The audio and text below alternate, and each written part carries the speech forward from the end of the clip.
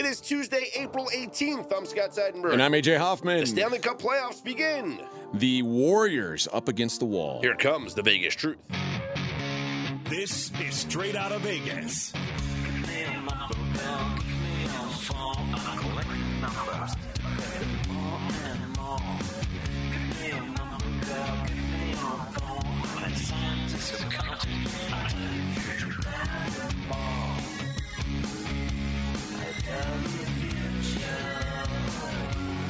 We are Straight Outta Vegas AM, your daily destination for sports conversation with a Vegas lean. Here's what you need to know to start your day. Golden State now a dog in the series, down 2-0 against Sacramento. A couple of overtime games in the Stanley Cup playoffs. And shocking development, Jacob deGrom is injured. What is the Vegas lead, Scott? Well, as exciting as the Stanley Cup playoffs were last night as the first games got underway, we have to talk about the Golden State Warriors because the defending NBA champs, their backs are against the wall.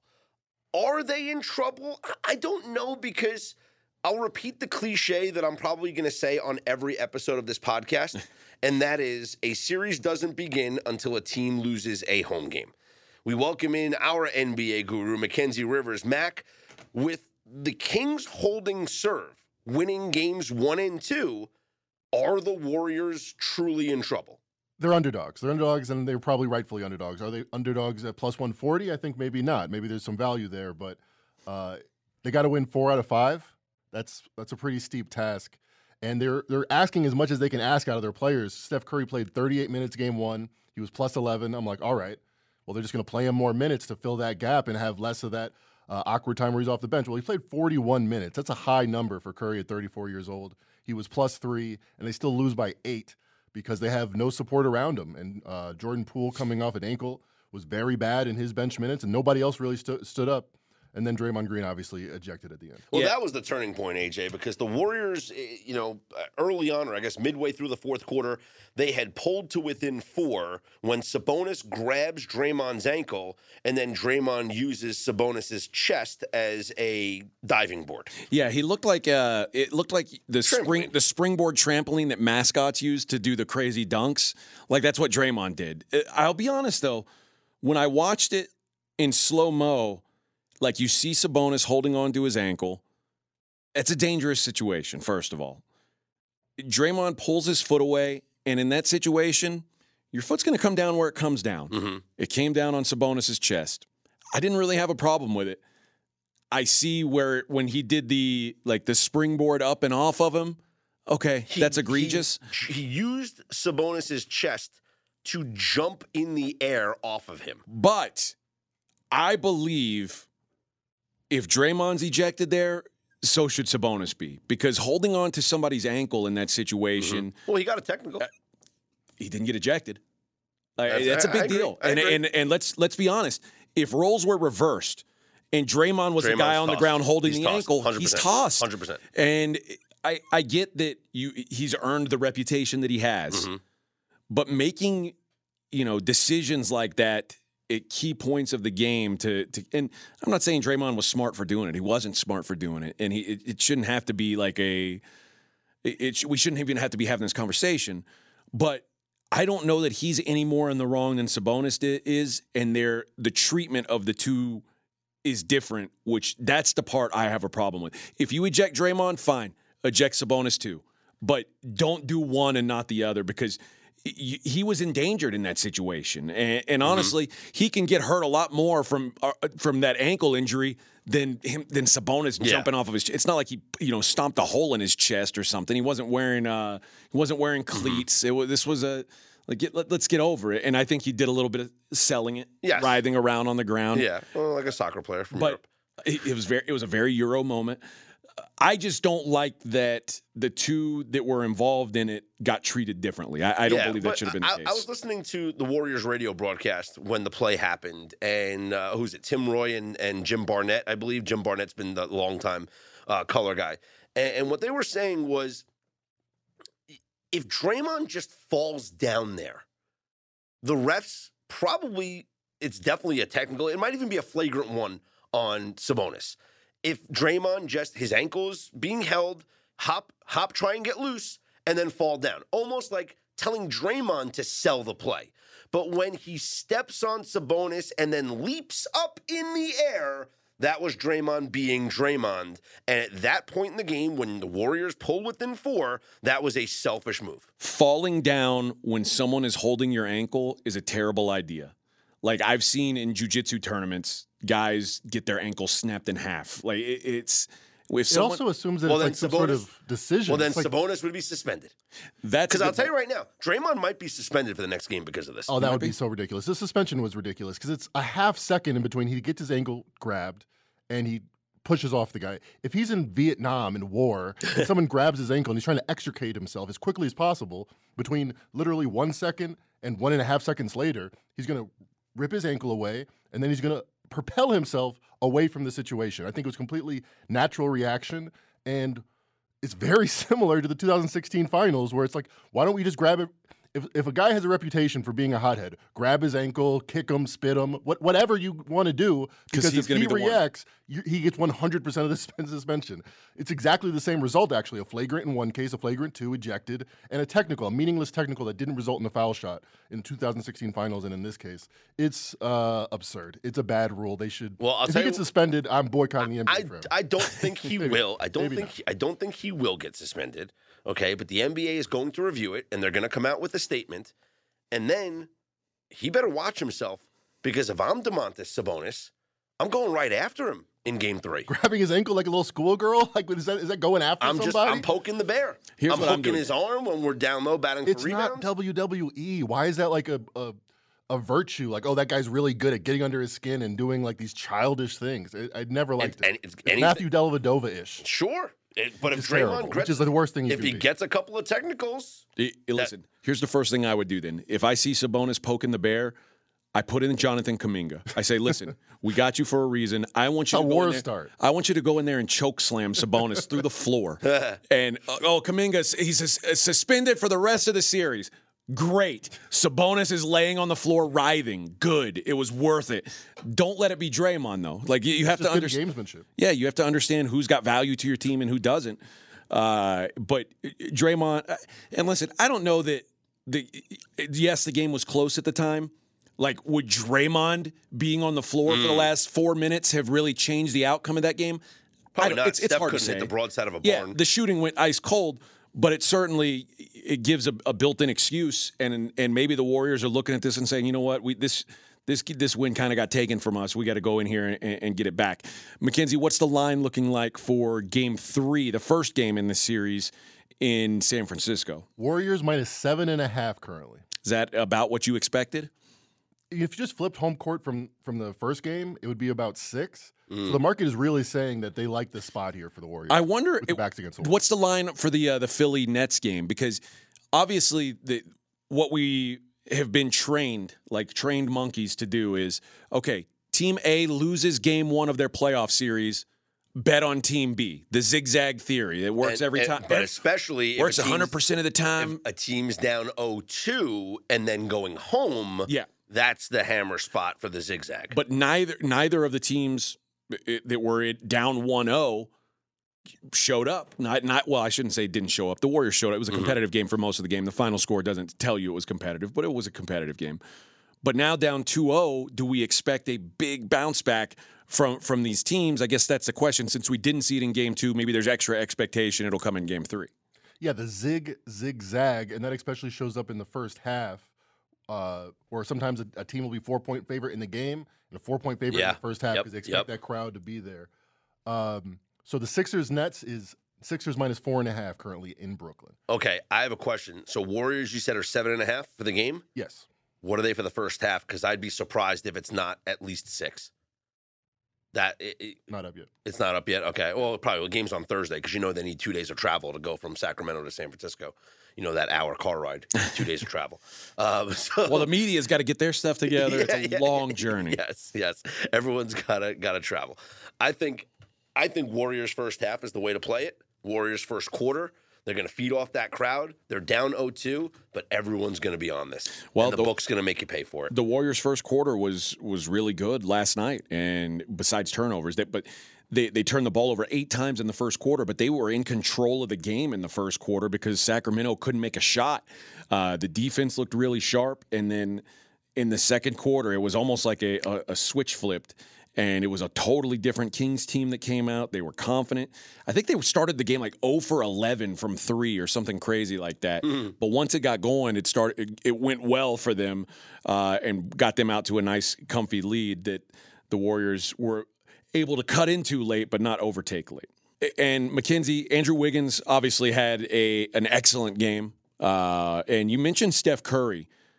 But, I mean, Wiggins played 39 minutes. Steph plays 41. Clay plays 38. Those 3 guys, heavy minutes loads. Obviously, you want to limit how much they're playing. But Steph, him on the court versus off the court this series, what's been the difference? It's been night and day. Steph Curry on the court in this series, 2 games, they lost both of them, plus 14. Off the court, only 18 minutes, minus 25. Without Steph Curry. That's been the problem in this series for them. That is massive. And I think part of that problem is Jordan Poole, who was so key in the run last year, has been bad. Jordan Poole was a disaster last night. It's a bad series for him, and he has this ankle problem, 1 for 7, but the defense was probably unplayable at this point. Like the idea that, I don't know, I mean, maybe you saw a lot of DiVincenzo minutes last night, which I wouldn't have expected to see coming into this series. But the fact that Jordan Poole's been so bad, maybe there needs to be more DiVincenzo minutes than there has been even, and maybe give Gary Payton even more of a workload because at least DiVincenzo knows he's not supposed to shoot the ball. Right. Jordan Poole's not getting the memo, and he doesn't play defense. Well, that's how he got a $125 million contract, shooting the ball. I think you're right. I think it's a 7-man rotation. Gary Payton the second, who played 27 minutes, and DiVincenzo is the other main guy. And maybe if you need a spark of offense, Moody can maybe be that guy. And at least he can give you something on the defensive end. Yeah, 5 boards in 8 minutes for Moody. And he's less likely to go through this prolonged cold streak, I know you've paid this guy a lot of money. He's clearly not himself at the moment. And maybe later in the playoffs he is. It's a possibility. In this series, he's a massive, massive negative right now. I think they've got to find – and you know what? They may have to tweak the entire lineup depending on what happens with Draymond Green now. So who knows what the rotation looks like in Game 3. What do you think the odds are he gets suspended? I don't think he does. I think it's low. I would say 10%. Yeah, maybe that's I don't think. It's going to be a conversation. They're going to talk about it. I'm telling you, if they have that conversation, they have to look back and say, should we be having this same conversation about Sabonis as well? Because that's a dangerous play, man. Fined.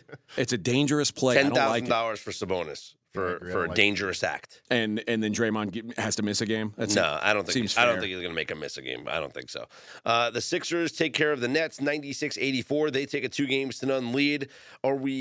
I know we thought that the Sixers were going to get by the Nets rather easily in this series, but do we give the Nets a chance in Game 3 as part of the zig-zag, Mackenzie? I really felt like they gave them everything they could in this game. I mean, they were winning the whole time. Their defense was excellent. They had an interesting strategy, kind of drawing Embiid outside of the paint, just playing 5 out. And then in the second half, they scored 14 points in the third quarter, and it wasn't even close down the stretch. I feel like this is just a mismatch. Again, since the trade, they were the 22nd best team in the league. That's the kind of team that gets swept by a team as good as the Sixers in the first round. First of all, if you look at Joel Embiid's stat line and it says 20 points, 19 rebounds, the first thing you think is, oh, that's awesome. He had an awesome game. He didn't. Joel Embiid wasn't very good in this game. James Harden was a disaster in this game, and the Nets still won by 12 points. Yeah, 13 turnovers between the two, yet plus 19 combined. Yes, that's tough to beat. And even when you're playing that bad, you're winning easily. Yeah, you've got to figure out an answer for Maxey. And they had no answer for him. And even Tobias Harris was getting what he that's the thing. On a night where Embiid and Harden played poorly, the Sixers still probably had the 2 best players on the floor. That's I guess maybe you could make an argument Cam Johnson had a good game. But it's a good point because if Mikal Bridges is on the Sixers, he's Tobias Harris. I know he's played great. Yeah, well, the Nets he's the third best guy. The Nets are a team of role players. Right. That's it. They're a team of role players. And when you're a team of role players, somebody is going to score more points than everybody else, and people are going to go, whoa, look at this guy. Yeah. 25 a game? Yeah, wow, look what we're doing here. And But I don't think that – I think it might take, a full off season to get everything situated, and then maybe next year the Nets will be decent. But to put this thing together midway through the year or even later than that when you make the trades, it just they got into the playoffs because they had a great start to the season. They do not deserve to be in the playoffs. And it's funny. I think back to not this season, but last season of the Houston Rockets, which was their first season without James Harden. And they were led by Christian Wood and Kevin Porter Jr. And everybody was like, these guys are the future. And it turns out like Christian Wood got paid a ton of money to go play somewhere else. He's just a guy. Yeah. He's a role player like we all thought he should have been. Kevin Porter Jr. is not very good. Mm-hmm. Like they were the tallest midgets. They were the best players on an awful team. Don't get that confused with this is a guy who's like now a star, now that he's got a chance to shine. No, the truth is somebody's going to be the best player on every team. Yep. And this isn't to like throw shade at Mikal Bridges, who I think is a fine player. Great role player on the Suns. If Mikal Bridges is the third or fourth best player on your team, you probably got a really good team. And that's what he was on the Suns. If he is the best player on your team, you're probably most years you're not making the playoffs, and when you do, you're fodder to teams that have freaking MVPs on the roster. And guys get better. Kevin Porter Jr. is only 22. He could be better. Sure, he might be, but I hear what you're saying. There's 110 points scored by every team in every game. So how many points does your best player score? I don't know. Just divvy it up among them, and you'll get to 110. Doesn't mean you're necessarily a great offensive player in the NBA. And it doesn't mean that you can do that when you're up against a good team. Right. Then it's 90 points split it up. And it doesn't mean you can do that when you're in when you're in playoff games specifically. Yeah, it's now 84 points for the now it's the best team, best of the best, and you're just not as good as them.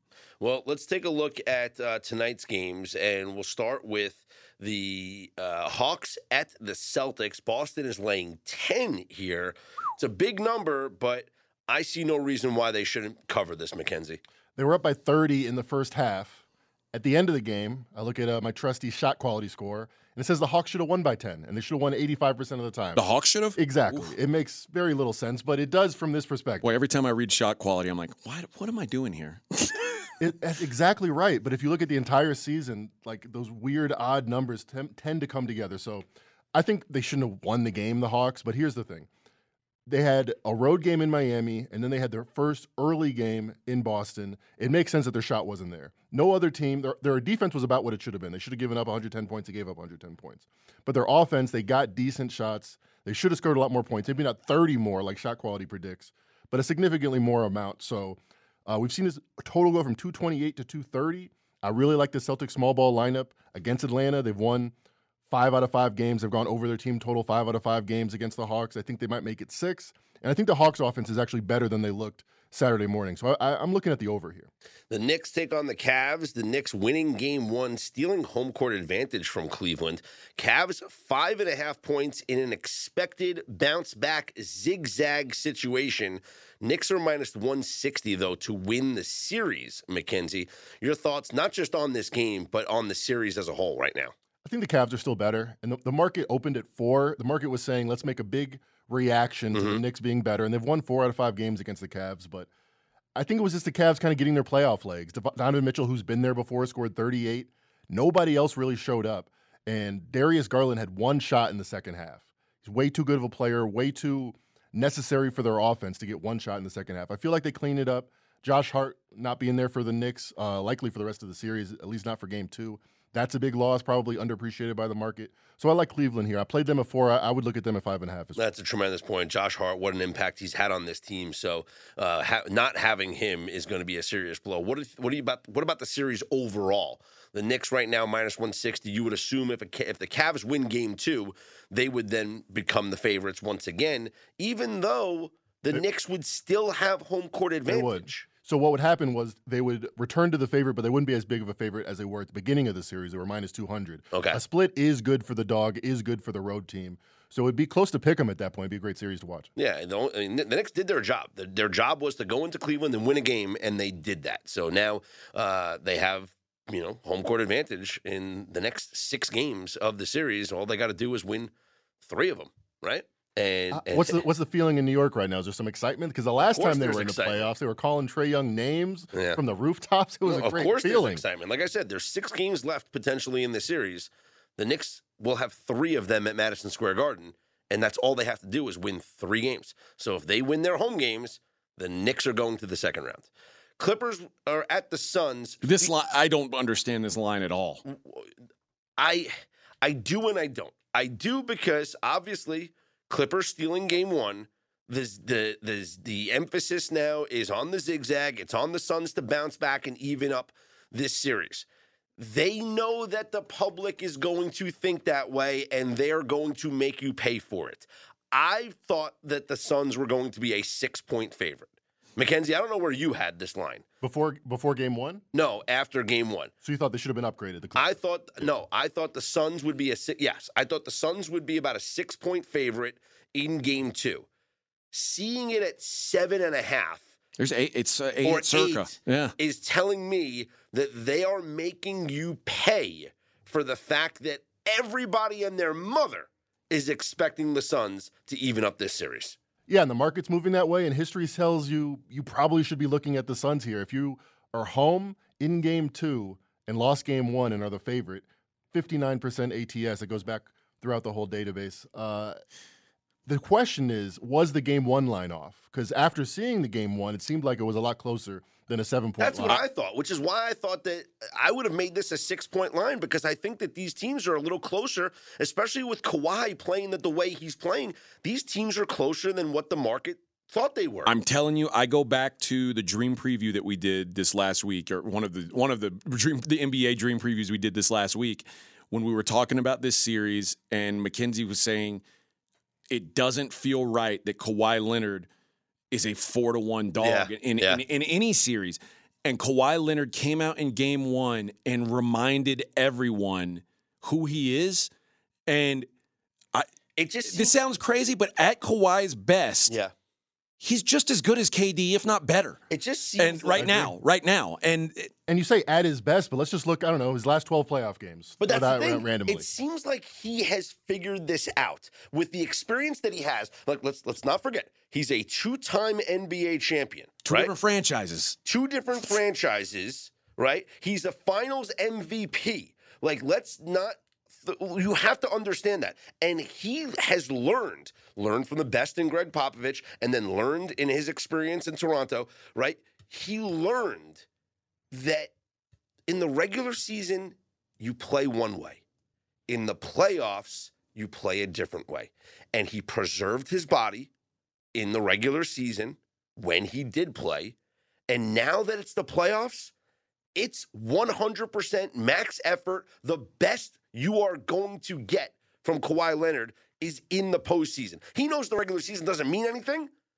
He won 2 championships. He knows it's only about the playoffs. So people want to say, oh, Kawhi's not playing again. Oh, Kawhi's not playing. He doesn't care, because he knows that this is when it matters, and this is when he steps up. And his performance in game 1 was it incredible? Yes. But it's what you've come to expect from Kawhi Leonard in the playoffs. And I see no reason why we won't see that again in game 2, again in game 3, again in game 4, game 5, game 6, and ultimately game 7 playoff Kawhi. When it goes to game 7 in Phoenix. People talk about Jimmy Butler and how Jimmy Butler turns it up in the playoffs. Like, not to this level. Jimmy Butler's like junior Kawhi Leonard is what he is. Yeah. Like, it's that dude is just a different guy. And when Kawhi Leonard, playoff Kawhi Leonard is like a top 3 player in the NBA. Yeah, so think about this. He won the 2019 finals, one of the best performances we've seen this century. He has a bad bubble. All right, throw that one out. He was up 3-1, bad performances. They lost to the Nuggets. Since then, since 2021, he's played 12 playoff games, 31 points per game, 57% shooting, only 2 turnovers. It's not as good as anybody else. Nobody has those kind of numbers put together How many players, in the same time frame. There's only been 1, 2, 3, 4, 5, 6, 7, 8, 9, 10, 11. There's only been 12 players in the history of this league that have won multiple NBA Finals MVPs, and Kawhi Leonard's one of them. I mean, name players that have averaged 30 points per game in a championship run. You get LeBron, Jordan, then you run out of guys real quick. You get Kawhi Leonard too. It's amazing. It's crazy. How good he is. But why don't we talk about him like that? And why is he an 8-point playoff underdog in the first round? I think the Ringer had him ranked like 60th coming in. Yeah, I was personally offended. He's been a top 5 player. Sometimes he's not there, but he's a top 5 player, probably better than that. The at this only point in his modern career. players on this list of multiple NBA Finals MVPs is Kawhi, Durant, and LeBron. Like, that's the class he's in, and that's how he should be talked about. So I think, as much as I think the Suns are going to win this game, Clippers +8 is the play. It feels that way to me too. I think it's a crazy number that Kawhi. Now, here's the downside to that. I want nothing to do with Russell Westbrook in the playoffs. Like, See that block? I know, and it was a great finish to the game for him, but I don't feel comfortable backing Russ. Like, I saw enough bad out of Russ to go, oof. It was this guy best, can kill It was you. the best 3 of 19 game you're ever going to find. It's probably, Yeah. you put them all in Yeah. a list. It's the number one. Yeah. I thought he was really interesting after the game, how much him and Ty Lue talked about how you're going to play that way. You got to stick to it. Play the same way every time. 3 for 19, and your coach is saying, that a boy. That's an interesting dynamic. Let me ask you a question. It's attaboy because they won the game. Yeah. And you If they need lose the somebody. game, You if need they lose somebody the to game, it's shoot. not an attaboy. That's true. Probably not. No. Mac, what do you think the chances of Paul George playing in this series are if it gets to a Game 7 in Phoenix? Or, because they say he's most likely out for this series, but he says he's rehabbing every day. He says he's working hard to come back. Let's say they're down 3 games to 2, or even up 3 games to 2.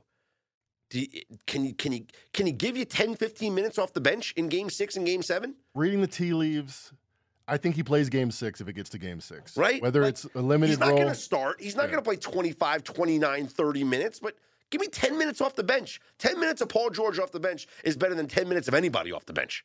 So I would take that. And if I'm Ty Lue, that's what I'm aiming for. That's my ace in the hole, is that, you know what? I'm going to get 5 good bench minutes from him in the first half, and I'm going to get 10 good bench minutes from him in the second half. And he's going to be the X factor. It's a lot more likely that there will be a Game 6 now that Clippers won Game 1. Yep. Clippers are +160 in the series. Take back Suns -180. Ooh, I don't know what I want to bet there. I just know I want to bet the Clippers plus the points in Game 2. Yeah, I think they lose. I think they lose. But it's I going can to be a still close see game. him losing the series. Yeah, absolutely. But I think 8 points it's crazy. Well, Like, this I think is the question you have to ask yourself now. Will you bet the Clippers as home dogs in Games 3 and 4? Yes. I think if I keep getting a plus, like, again, I'm like you. I thought this was like a +5.5, +6 in Game 2. If the numbers continue to be this far off, and it's going to, like in Game 3, if let's say the Clippers, I'm just throwing this out. Let's say the Clippers win Game 2. In Game 3, Suns -3.5. you think that's the right number? What do you think, Mac? Because everybody's going to expect the Suns to blow them out in game. LA is not a great home court advantage. So maybe We just talked about it with the Warriors. Maybe 4.5. Like the Warriors Got to suddenly. move more than that though. Yeah. Still, if it's a 6-point swing, then it's 2. So maybe Suns 2.5 or 3. Oh man, I think there's disrespect being put right, and I think Kawhi feels it. I think he sees what's going on here, Does and he feel anything though? I think Kawhi is suddenly underrated, and like I think people have forgotten what playoff Kawhi Leonard is, and to me, like I'll put him up against damn near anybody out there, and the fact that he's catching 8 points after he just outplayed KD. Let's call it what it was. They went back and forth. Kawhi was better than KD in Game 1. Oh, no doubt. And now he's catching 8 points?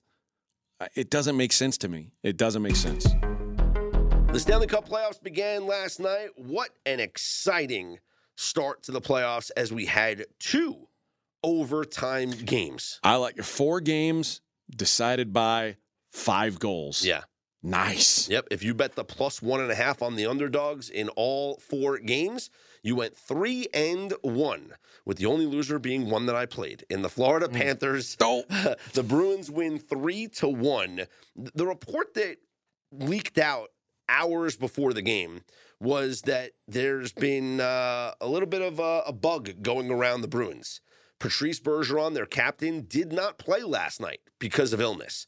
And several other players were affected. And I felt, you know what? If the Panthers had any shot in this series, it's in this game tonight. No Bergeron. Other players slowed down. Fatigue probably comes into play maybe in the third period. And honestly, it's not like the Bruins blew them out. The Bruins had a 1-0 lead after the first period. It was 2-0. Panthers scored to make it 2-1. And then the Bruins scored late in the second period to go up 3-1. And in the third period, they did what a great defensive team does. They didn't allow anything. It's not like the Bruins were really attacking and dominating. They just didn't allow the Panthers anything. It was one of the more impressive defensive periods I've watched as Linus Ullmark, who's going to win the Vezina Trophy. My wife's had some pretty defensive periods. Yeah. Linus Ullmark was incredible, making 31 saves. Thanks for that courtesy last night. And the Panthers just couldn't get anything going in the third period, so the Bruins win 3-1. Also a scoreless third period in Carolina, where two of the best defensive teams in hockey played each other, and the Hurricanes and Islanders. I gave out the under 5.5 in this one, and it came in easily 2-1 after literally both these teams put on just what a physical show, clogging up the neutral zone. It was dump and chase the entire night for both teams. No room on the ice when the Islanders and Hurricanes get together. Same thing for the Wild and Stars. In a game that went to not one overtime, but 2 overtimes, the Wild win 3-2. Philip Gustafsson made 52 saves for the Wild. Jake Ottinger made 45 saves for the Dallas Stars. A couple of highlight reel saves, if I must say, as the Wild steal home ice advantage, winning that one 3-2. So if you're keeping score at home, the unders off to a nice start here, 3-1. The only game that went over, the Kings and Oilers went into one overtime. The Kings winning 4-3. But how did we get there, AJ? Yeah, it's funny. I was watching last night on my laptop, just perusing ESPN.com, and sometimes on the front page when a game is live, it'll have the stream there. And 16 seconds left in the game, I text you and say they just tied it with 16 seconds. Oh, I know. Brutal. And LA goes on to win in overtime. So a clutch performance. And you mentioned yesterday's show, you were saying that the Oilers, one of the best offensive teams in hockey. Yeah, I said I would not bet an under in an Oilers game. It was a good call, but it was the Kings really getting the job done here. Yeah, 3-2, empty net. I thought maybe it's going to be a 4-2 finish if the Oilers can get something going, but yeah, Anze Kopitar with the game-tying goal in the closing seconds, and then in overtime, just getting the game winner. And man, that arena was silent in Edmonton. There is a lot of expectations on this team. They were a 50-win team in the regular season. They have the best player in the world in Connor McDavid. Wasn't the expectation that a Canadian team never wins? Well, it hasn't happened since 93. I said this is going to be the year. I said if this is going to be the best, this is the best chance, because I think the Maple Leafs are the best version of themselves right now. And I think this is the year they finally get out of the first round, because I think it's been like 7 straight years they've been eliminated in the first round. I think this is the year they finally get out of the first round, and I think Edmonton has a really good shot to win this entire thing. But losing game 1 to the Kings, blowing the lead when with 16 seconds left, that is crushing for Edmonton. So here's what's on the schedule tonight. Rangers and Devils will play in an incredible series. This is going to be unbelievable. If you told me pick one of these series out of all the first round series that's going to go to 7 games, I would say Rangers Devils. Okay. I think Rangers Devils has the great chance to go to 7. Total is 6 in this game. I lean towards the under, because I think, first of all, the Rangers, one of the best defensive teams in all of hockey. See, this is like you have a great defensive team against a great offensive team. Rangers have allowed one of the top 5 fewest amount of goals in the entire league this season. I talked about that yesterday, how, the Islanders, great defensive team. The Bruins, great defensive team. Carolina, Dallas, Rangers are 4th. So the 4th fewest amount of goals allowed this season, the New York Rangers. Oh, by the way, the Devils only allowed the 8th fewest goals in the NHL this season. Defense shines in the playoffs. Unders are off to a 3-1 start, so I always lean under here in the Stanley Cup playoffs, unless we're in an elimination game. Elimination games is when you go over. Now, why do you say that, Scott? Because you might have overtime. No. Oh.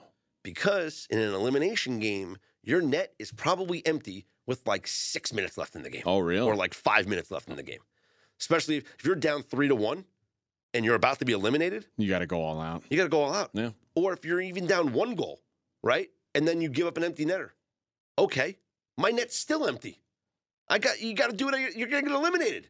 I don't care. I don't care if you score 4 empty net goals against me. This is why you're a hockey coach and I'm not. You could just, Well, I don't get it. If it's game 1 and I'm down 3-1, isn't it the same scenario? It No. doesn't matter how many goals they score against me. No. I got to score goals. because you want your team to carry something into the next game. You want your team to be keep their not composure.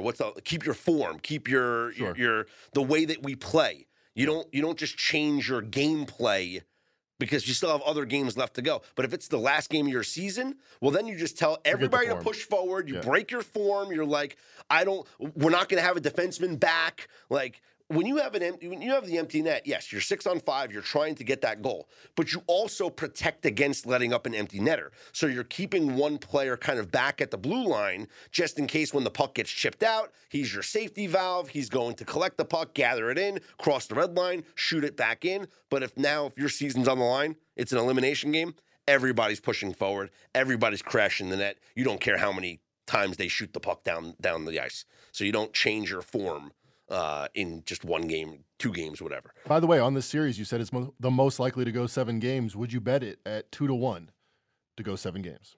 2-1 is terrible odds. I know it's they vig you out of hell. That is terrible odds. It should be like because even if a it's series to go to game 7 should be like 4-1 or 5-1. Even if you knew it was going to game 6, then it's only 50-50 to get game 7. That's so dumb. Well, you can't bet the no on not being game 7. Yeah, that's really real. I would lay -200 on it to go to no game 7. Who do you lean in the series? If it's +200 on it to go to game 7. Are you going to be a homer and pick the Rangers at +105, or do you like the Devils at -120? So I am going to be a homer and pick the Rangers. Gotcha. Now, but this is the only reason why is one. Well, there's more reasons. The first reason is playoff experience. This is a very young Devils team, okay?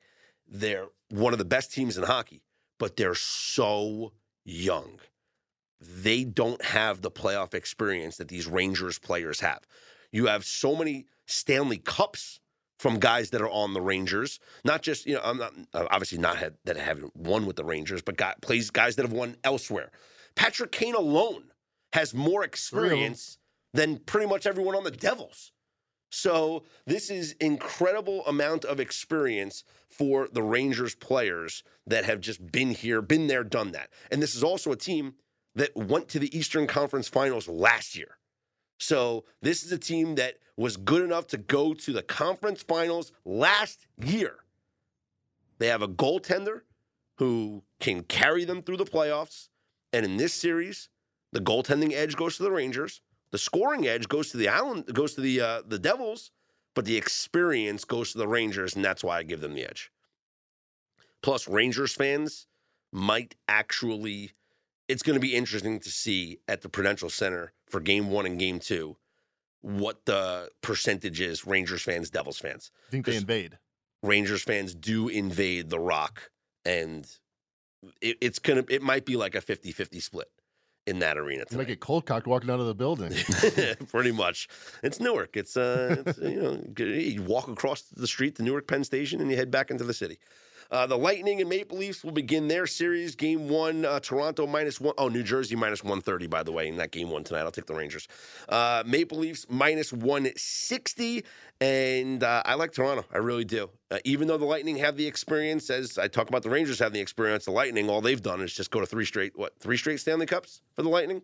I believe so. Championship and you're just out here City. betting against them. Yeah, and we're just out here betting against the Tampa Bay Lightning, who just go to the Stanley Cup every single season. So yeah, Astros won't be in the ALCS this year. They started bad. Yeah, exactly. Yeah, exactly, right? Yeah.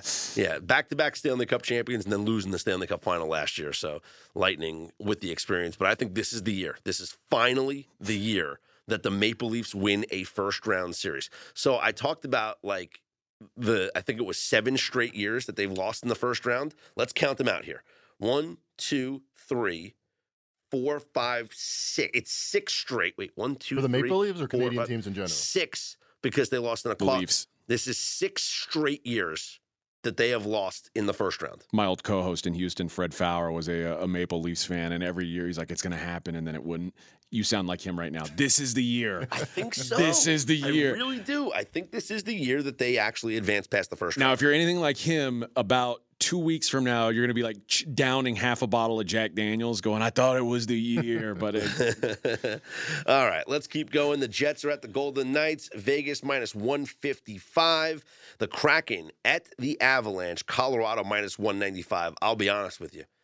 I think Seattle has more than a puncher's chance in that series. Okay. I really do. I think the way that this team has played, the way that they have scored this season, they played Colorado 3 times, and they went 2-1 against them this season, winning both games in Colorado.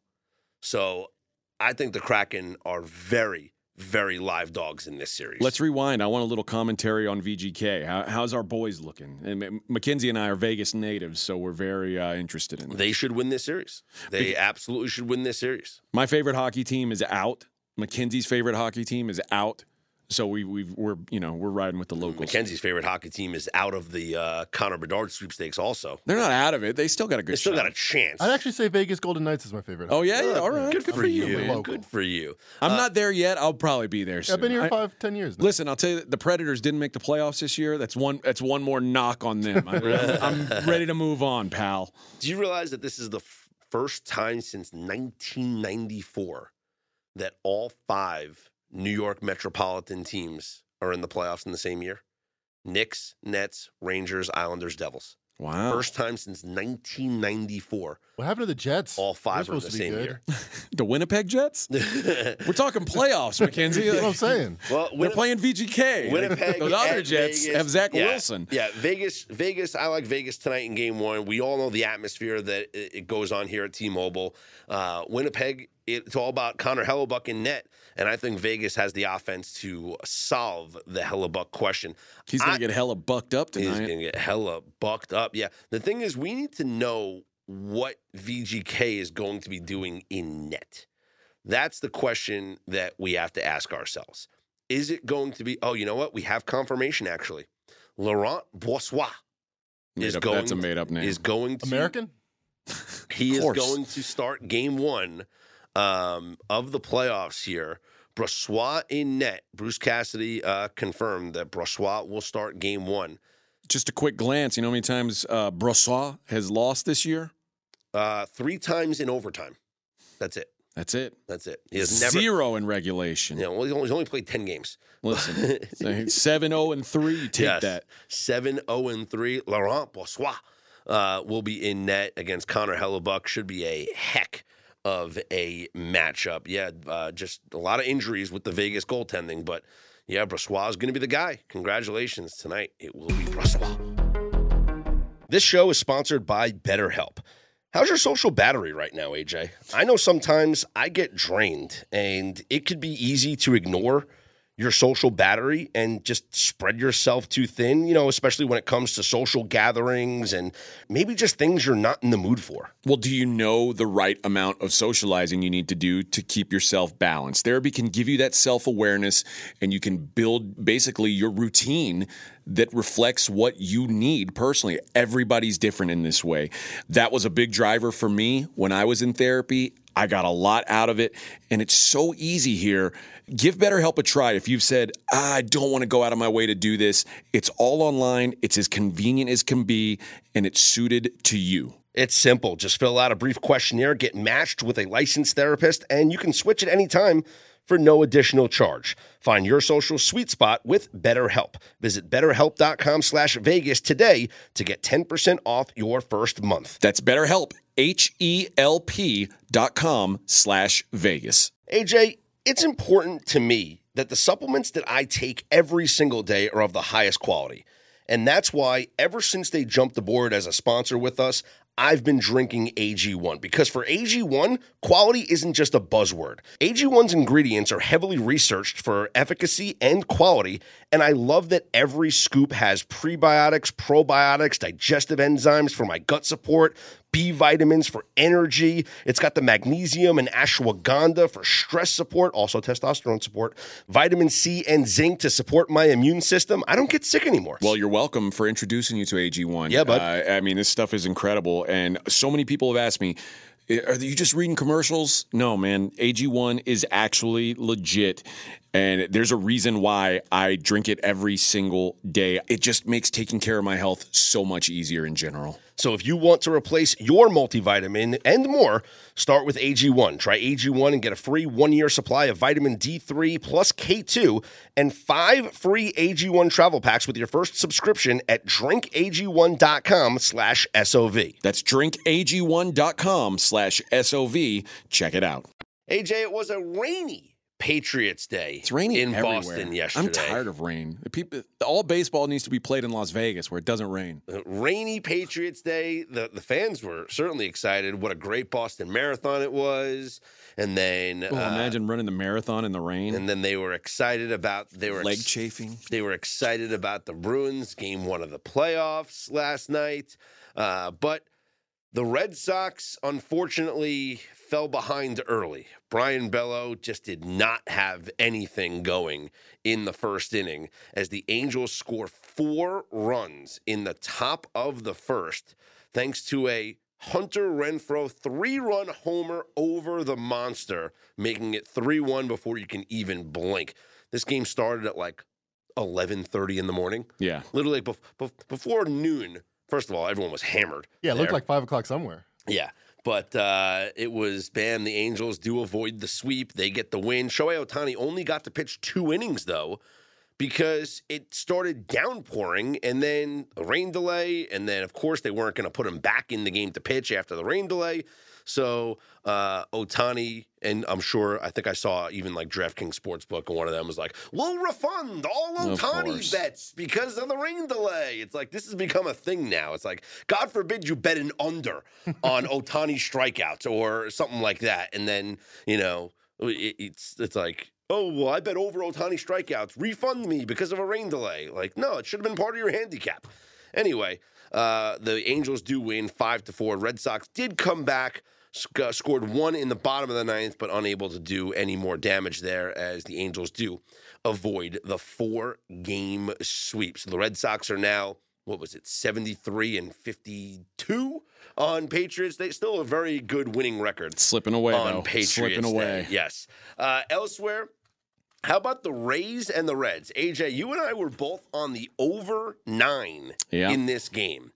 And if I told you before the game started that the Reds would score 8 runs, how much money would you have put on the over 9? All the money. You would have asked Fez for like a loan, right? Yeah. Because you're thinking the Rays are clearly going to score. The Rays scored 1 run on a Josh Lowe solo home run in the top of the 9th to earn the push. To get that. And boy, what a sweet push it was. An 8-0 Reds lead going into the top of the 9th inning. And then finally the Rays, and by the way, that home run extended the Rays streak of hitting a home run in every game. Yeah. And it's like, man, they were in bases loaded situations, multiple. Like they just kept leaving guys on base. There was one double play. I forgot who hit into it, but it was a soft line drive to the first baseman. Will Myers, yeah. It was first and second with 1 out. Soft line drive to the first baseman. The runner that was on second fell trying to get back to second base. Easy double play to end the inning. A play that I gave out on pregame.com that some people hit me up on Twitter and asked Mackenzie even to run the numbers on it. The Sunday Night Baseball fade. I talked about it multiple times. I wanted to you fade the Sunday Night Baseball teams thinking, hey, and what I mean by that is the Sunday Night Baseball teams on travel. So you play Sunday night, then you have to travel to a new city. You get in at the wee hours of the night. You're a little fatigued the next day. And so far this year, you were 2-0 betting against the Sunday night teams that had to travel. The Rangers played Sunday Night Baseball. They were in Houston and then had to travel to Kansas City. Now, I said on SOVAM yesterday, I didn't want to bet against the Rangers. because the Kansas City Royals stink, and I don't trust Jordan Lyles. But my way of fading the Sunday night team was going to be to play the under in the first 5 innings. And my theory was, hey, Jacob deGrom's pitching. He's probably going to throw 5 scoreless innings. If anything, he gives up 1 run. And the Rangers' bats might be a little lethargic, and they won't score. The Rangers scored 3 runs in the top of the first inning. Oof. But here's the thing, AJ. They all came on 1 swing of the bat. Okay. That makes you feel a little better. And then they scored 1 run in the top of the 3rd inning. But again, that one came on 1 swing of the bat. Yeah. The Rangers won the game 4-0. Jacob deGrom threw 4 no-hit innings before leaving with wrist soreness. Dane Dunning then came in. What? Jacob deGrom, he got hurt? Yeah, exactly. What? Dane Dunning then came in, allowed 1 hit in 4 1/3 innings, and then they closed out the game. Royals finished with only 1 hit. 1 hit. That's all we got is one bleeping hit. 1 hit. The Rangers finished with only 4 hits. By the way, we need to have that drop so we can just play it every time. Only 4 hits. So before people knock me about Sunday Night Baseball fade, the Rangers won the game. There were 5 hits in this game. That's it. The Rangers, yes, there is such a thing as tired bats. They got 4 hits. Now, it just so happened that one of them was a 3-run home run and the other one was a solo home run. So that's how they scored 4 runs. But they had 4 hits the entire game off of Jordan Lyles? Come on. Mackenzie, do we have numbers on Sunday night travel? It's kind of hard to look that up because you don't necessarily know whether the previous game was away or home. You just have to know that it was a night game and then travel the next day to a different city. So previous day equals Sunday. Yeah, I'm not sure if I can. It's hard because, Weren't we tracking this before the game? Didn't you say it was 2-0? I said it was 2-0, yeah. Now it's 2-1. All right, we're done. Retract it. Yes. Nice. But it's 2-1 to the under as well, which is something to note. Okay. And the only game that went over was the Phillies against the Yankees, where the Phillies only scored 1 run. The Yankees just happened to score 8. So that's why I think it was, I think like it would have gone under if the Yankees just didn't score 8 runs. The Phillies only scored 1. Instead of calling it a system because we don't have the historical data on it, you just call it a hypothesis. This is my belief. This is what I a hypotenuse? That's the long end of a triangle. Nope, different. Like a hypothesis, like this is what I believe. Yes. It will be the results here. Sure. Let this season decide if it can be a system. The scientific method, though, right? Yes. Is that who, what, where, when, why, how? Or no, that's something different. I think that's something different. That's when like you're writing an article English or something. assignment. Yeah. So I got last year, 6-13, playing against the team that was on the road after playing a late night game the Sunday. If they're on the road the next game, 7-11 to the under. So you add the 1 and 2, looking pretty good. Yeah, that's what 7-15 the last 2 years. So 15-7 is the winning. Right. The winning, yeah. Right. All right. That's pretty good. But, hey, but before long, this might be a system. Okay, but it's just a right now, hypothesis it's a hypothesis right now. Scientific method, though. That's right. What is the scientific method? It's hypothesis, experiment, right? And then control. So there's 7 steps, right? Standard deviation. You observe. You ask questions. Yes. Then ask a scientist. You come up with a hypothesis. You predict, and then I don't remember what happens. You find a conclusion, maybe. Yeah. Isn't there something like a control? I'm going to find this now. I'm pissed off. So you include teams that are home if they traveled from Sunday night. So yeah. So as long as you're traveling, right. As long as you played Sunday night and then on Monday you're in a different city. Now, if you're off on Monday, it doesn't mean anything. Then there's no play. But you have to be playing on Monday off of travel. That's the play. Okay, here we go. Observe. Question. Research the topic area. Research, got it. Hypothesis. So far, I've observed. I've watched the teams on Sunday Night Baseball struggle on Mondays. Mm-hmm. Then what's the second one? Research topic area. I've researched and I've determined that they're 15-7 over the last 2 years. Okay. So you came up with a hypothesis. Nice. To bet against the teams that travel after playing on Sunday night. Now you test with an experiment. Which is what I'm doing. I'm 2-1 this year. You're in the process. Yes. Analyze the data. So we will do it all season long. Analyze. That's what we're doing. And finally, We'll report the conclusions. Gotcha. So at the end of the year, we will report how much units were up or down. And then we go back to observation or question and see if anything has changed. I like it. All right. Virtuous cycle. That is what we're doing. Boy, you see, this ain't just gut feelings, Bubba. This is science. Yeah, you learn something every day. Elsewhere, Diamondbacks beat the Cardinals 6-3. You have the Astros 9-2 winners over the Blue Jays. Poor Kevin Gausman. Oh, my God, why?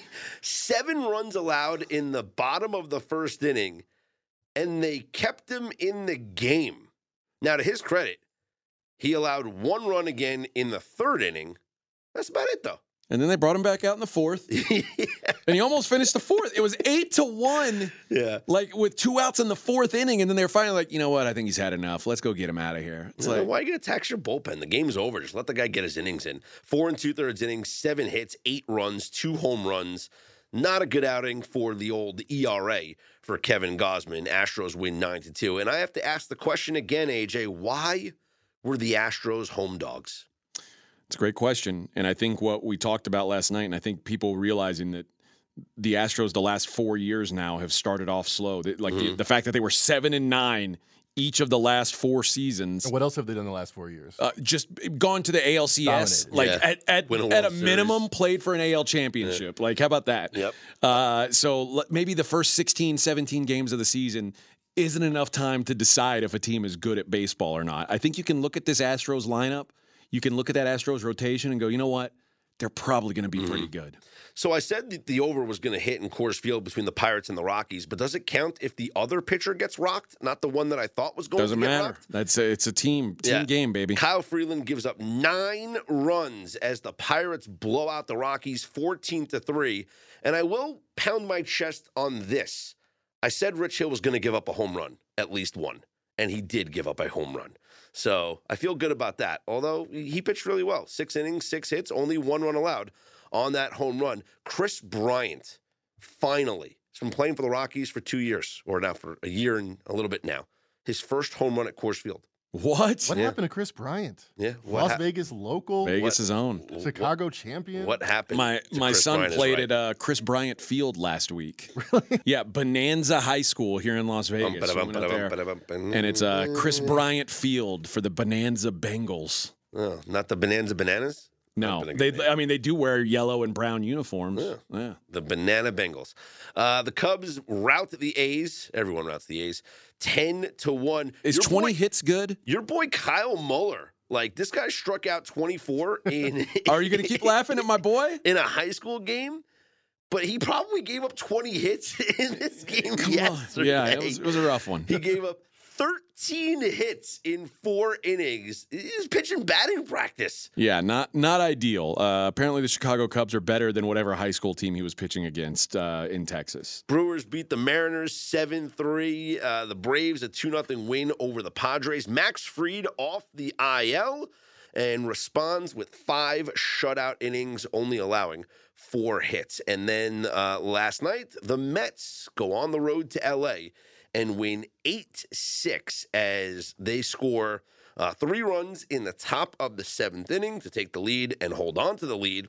And contributions from newest call-up Brett Beatty, making his season debut for the Mets. Good. He's one of their top prospects from Round Rock, Texas. Yeah, it's right outside of Austin. Yep, one of their top prospects.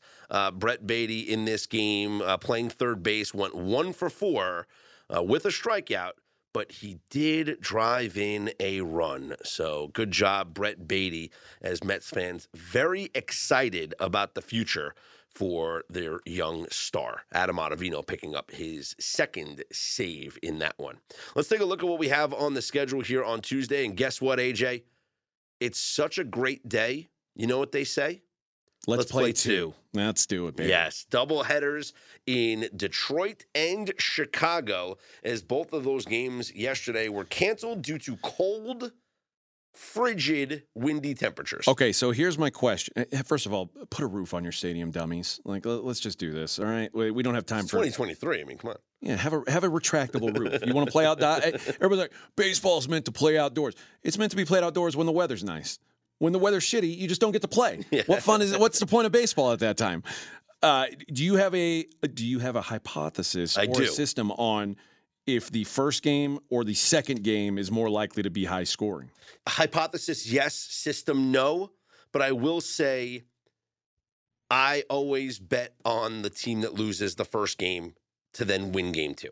For whatever reason, it's very hard to sweep a doubleheader. Last season, 68 doubleheaders, only 31 sweeps. 2021, 60 doubleheaders, only 26 sweeps. 2020, 56 doubleheaders, only 30 sweeps. Okay. So it's 45% last year, 43% the year before. It's hard to sweep a doubleheader. So look to see who wins game 1 and then bet the other team in game 2. Or pick one of the games to handicap. Like pick the first game. It's just look at the matchups too. And the problem is sometimes is it's hard doing the double headers like a day before. Like right now we see Zach Wheeler against Lance Lynn in game 1 between the Phillies and the White Sox.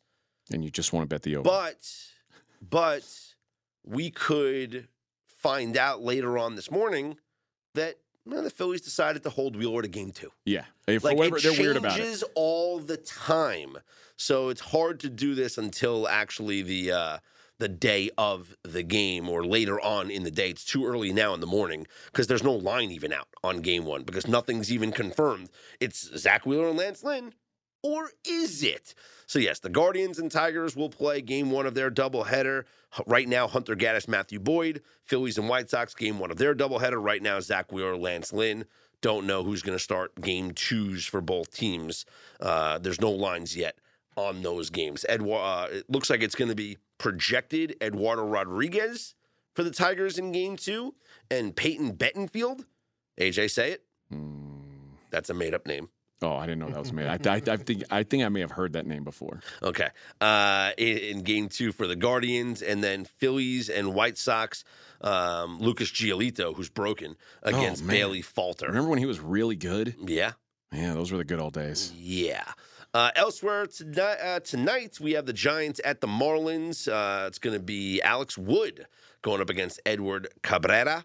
The Rays look for a bounce-back performance against the Reds. Nick Lodolo on the mound, though. Yesterday I was over 9. Mm-hmm. Today, under 9. Because of Taj Bradley, the way that he Bradley looked in his first. He looked decent. Yeah. And Nick Lodolo is a Lodolo's been money every game. Swing and miss machine. Nick Lodolo has made 3 starts this season. He has 27 strikeouts in 17 innings pitched. This dude is a swing and miss machine. Angels and Yankees will begin their series. Jose Suarez against Clark Schmidt. God, Clark Schmidt sucks. I kind of like the over in this one. I do too. Yankees minus 145. Orioles and Nationals, Dean Kramer, Josiah Gray for the Nationals. Baltimore minus 145. This Orioles offense is fantastic, but this is just a weird, it's a fun series. Not long travel between the two. And, the Orioles own the broadcast rights to the Nationals. So they're both, I guess you can watch the games on MASN or MASN too. Now we look at the Twins and the Red Sox. Sonny Gray against Chris Sale. Is it free money that Minnesota's only minus 115? It feels that way. Sonny Gray against Chris Sale. Yeah, I was going to ask you One guy has a .53 ERA. The other guy has an 11.25. Yeah. Why? Why is money coming in on Boston? That's a great question. Because Boston's home. They've won 4. They just took 3 of. It's the day after Patriots Day. They just took 3 of 4. Now there is some bad weather in the forecast, so we have to. I don't want to have Sonny Gray only pitch 3 innings and then my bet. Can I ask ruined. for my money back? You can ask for your money back, but that's the thing. Bets get ruined. Like, am I really to bet on the Twins in this game and then Sonny Gray only pitches 2 innings because the game goes through an hour or so rain delay, and then he leaves the game, and now I'm stuck with, whoever the Twins bring out of the bullpen? And Now Chris Sale's unlikely to come back too, and that you hurts want you. Chris Sale. The weather report that I'm looking at right now says that it's not going to rain tomorrow night. So hopefully this game does happen with no delays and we're okay. I'm on the Twins. I've got 3 plays today. That's one of my 3. All right. Rangers at the Royals, Nathan Eovaldi against Brad Keller. You got the Diamondbacks at the Cardinals. It's going to be Jordan Montgomery for the Cardinals and Dre Jameson, your boy J-Mo. Yeah, this is my 3rd play. I like under 4.5 in the first 5. Okay, for your boy J-Mo. I know he's not going to pitch more than 5 Shots innings. of J-Mo for everyone. And Montgomery has been the only starter that's been worth a damn for the Cardinals. So feels like a good pitching matchup. I don't want any part of these teams once they get into their bullpens, so first 5 under for me. Okay, we got the Blue Jays at the Astros, Chris Bassett, Jose Urquidy. This is an even line with a total of 9. The Pirates will send Vinny Gas, Vince Velasquez to the mound against the Rockies and Jose Urena. Total is 12.5. Pittsburgh minus 115. Again, I think I like the over in Colorado. I think both these pitchers give up a ton of runs. Velasquez is coming off his best start of the year, though. The Cubs are at the A's. Marcus Stroman against Ken Waldichuk. Walda sucks. This guy is, I think he's number 1. He has a 10.2 ERA. He's given up 17 runs on 22 hits in 15 innings. He only allowed 3 runs to the Orioles his last time out, and that was his best start of the season. So I don't know if I could trust him here. And Marcus Stroman's gotten off to a great start, and then seeing what the Cubs did yesterday, putting up double digits on 20 hits, man, hard to fade those bats right now. I think something that we should recognize and just tip our hats to is, I know it's early in the season, but the Oakland A's have 3 starting pitchers with double-digit ERAs. Oh, they're doing a great job. Kyle Muller, who got lit up yesterday, isn't even one of them. Waldichuk, Caprillion, and Shintaro Fujinami. Yep. All 3 of them over 10 ERA. That's hard to do. They're doing a great job of, tanking so that they can relocate the team. The Brewers are at the Mariners. Seattle is minus 160 with Logan Gilbert on the hill. Colin Ray starts for Milwaukee. You got the Braves at the Padres. Spencer Strider for Atlanta. Blake Snell for San Diego. Atlanta nice minus pitching matchup. Yeah, Atlanta minus 140. Total of 7.5. Might look at a Strider strikeouts, right? It could be something to take a look at. It's probably going to be high. I would imagine maybe 9.5 is too high. We've seen it at 9.5. Do you think they have? I like it at 9.5. Do they have the gall to put it at 9.5 again? Yeah, they probably do, because people keep betting the over. He's had 9, 9, and 9 in all 3 of his starts. And they're going to keep putting. So I'm going to say he's averaging 9 strikeouts a start. That math adds up. Yeah. If they put it at 9.5, I'm going under. You have to. Yeah. Maybe the Padres. We'll see. Mets are at the Dodgers. Tyler McGill, 3-0 start to the season. How about that? Against Clayton Kershaw, LA minus 155. Total of 8. Big story in the NFL, AJ. Jalen Hurts gets paid. Handsomely. Yeah, the Eagles making sure that their franchise quarterback is taken care of. It's a $255 million deal, 5-year agreement. It includes $179.3 million in guaranteed money.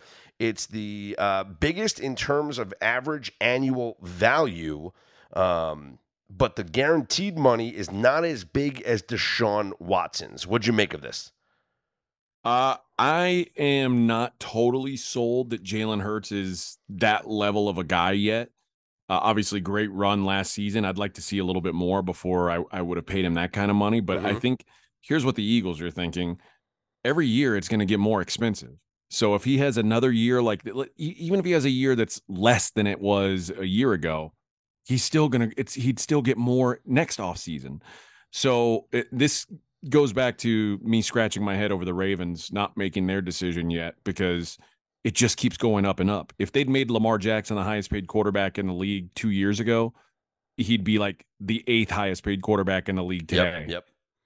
And instead, I think you've again, the market's been reset, and Every quarterback is now, okay, this is the new standard. And I think it's reasonable of Jalen Hurts to not say it's got to be more than Deshaun got, because I go back to that Deshaun contract is just an outlier, an absurdity, and no one should be looking at that as a real thing. But this is pretty close to it, and it certainly is eye-opening for not just for Lamar, but for Joe Burrow, for Justin Herbert, and probably for Patrick Mahomes, who's getting to that point now where his deal is it's going to have to be renegotiated, because listen, Patrick Mahomes just beat this guy in the Super Bowl. Mm-hmm. I mean, Patrick Mahomes seems like he's a team guy, but at some point he's going to be like, wow, I'm like now the 10th best or 10th highest paid quarterback in the league. This doesn't seem right. And it doesn't. Yeah. So yeah, it's certainly resetting the market a bit. Well, remember, it's not who you are, it's when you are. And the Ravens and Lamar Jackson, you are on the clock. Speaking of on the clock, every day, a little bit closer to draft day. And boy, there's been some really interesting movement in the odds. Mackenzie Rivers, I want to go back to the day. Take me back to the day where the Carolina Panthers traded up and got the number 1 pick. What were the odds on who the top pick would be that day? It was a simpler time, and Bryce Young was a -170 favorite back on March 9th before this trade. Okay, the trade happens in. The Panthers now have the top pick. Then where do the lines go? Within a couple days, C.J. Stroud -300, Young from -180 to +260. So it seems like the information guys thought that the Panthers they knew trading up to get C.J. Stroud. Now, fast forward to today. What are the odds for the number 1 overall pick, Mackenzie? Well, Bryce Young is the new favorite, and it's not close. He's now -1,000. -1,000. Those feel like the kind of odds that a book would put up when they're certain. Right, and it wasn't certain until this week. It was -250 last week for Young. Stroud was still a viable candidate at +175. Then boom, now you got about $10 to win $1 on Young. Somebody knows something. Now, this is what's really interesting to me. I accept Bryce Young as extremely likely, if not a lock, to be the number 1 overall pick. The odds today at Caesars on who will be the second pick in the draft. Who is the current favorite? It's got to be C.J. Stroud. Incorrect, sir. That would be Will Levis as the new favorite to go number 2. Who? What? Kentucky guard. Quarterback. Well, it might as well be a Kentucky guard. This is the interesting thing to me. Will Levis +180 to be the second pick. The Texans, mind you, have the second pick in the draft. This is what's most interesting. Who's the second favorite? It's not C.J. Stroud. It's Tyree Wilson and Will Anderson tied. Defensive +300 defensive ends. Then you get to the 4th most likely, C.J. Stroud, 5-1. His odds are the same as Bryce Young at 5-1. Wow. So they're saying, the market is saying it's as likely the Texans will take C.J. Stroud with the second pick as it is that the Panthers will pass on Bryce Young with the first pick. And what did you just quote the number at on Bryce Young for the first pick? -1,000. That doesn't seem very likely, but that the number here says, well, I think if Bryce Young gets passed on, the Texans obviously take Bryce Young number 1 overall. That tells you don't bet on Bryce Young to be number 2 overall, because it's just it's a bad number. And last week, C.J. Stroud was -130 to go number 2. Now 5-1. Do you think this is maybe not Bryce Young getting bumped up? Maybe this is something wrong with C.J. Stroud and his draft process. It's interesting, and here's the thing. What I believe, and I talked to someone close to the organization today, and there is a tear amongst the brass with the Texans. And some people are insistent that it's got to be a quarterback, and some people are insistent that we have to build this team on the best players, and we'll get a quarterback when the right time comes. Which that theory basically says we're willing to tank one more season to make sure we get the right guy. Sure. Which, if you don't believe C.J. Stroud is the right guy, by all means do it. Like I think the worst thing you can do as an organization is force a quarterback when you know he's not the dude. I would much rather. The Texans have been in this situation before, and they got a lot of pressure when they took Mario Williams number 1. Everybody wanted him to take Vince Young, and they didn't. And it turns out Mario Williams was the right pick. when they took Jadeveon Clowney, everyone said they've got to get a quarterback. Well, it ends up the highest quarterback that went in that draft was Blake Bortles. Whatever you think of Jadeveon Clowney, better career than Blake Bortles. Still playing, not Blake Bortles. Yeah, so it's much better to take a Will Anderson or a Tyree Wilson if you think they're a game-changing defensive player than it is to try to force a square peg into a round hole, whether that be Stroud or Levis. I couldn't agree more, and I think it makes me think of the 49ers, where they had 5 years where they didn't really have a quarterback. They could have kept Kaepernick back in the day. They could have done something to get a B-level quarterback right away, but DeMeco Ryans from that tree, I think he has an advantage here with a long contract, a long time horizon. Yeah, there's no need to rush here. Like if the Texans go 2-15 next year, no one's going to fire DeMeco Ryans. Texans have already fired 2 black head coaches after 1 year. Right, that's enough. You can't take that PR hit, Bubba. You can't take that PR hit. So, yeah, I'm with you. I think that the smart move is to take who you think is the best player available rather than just say, this is the next best quarterback. This is the guy we got to buy into.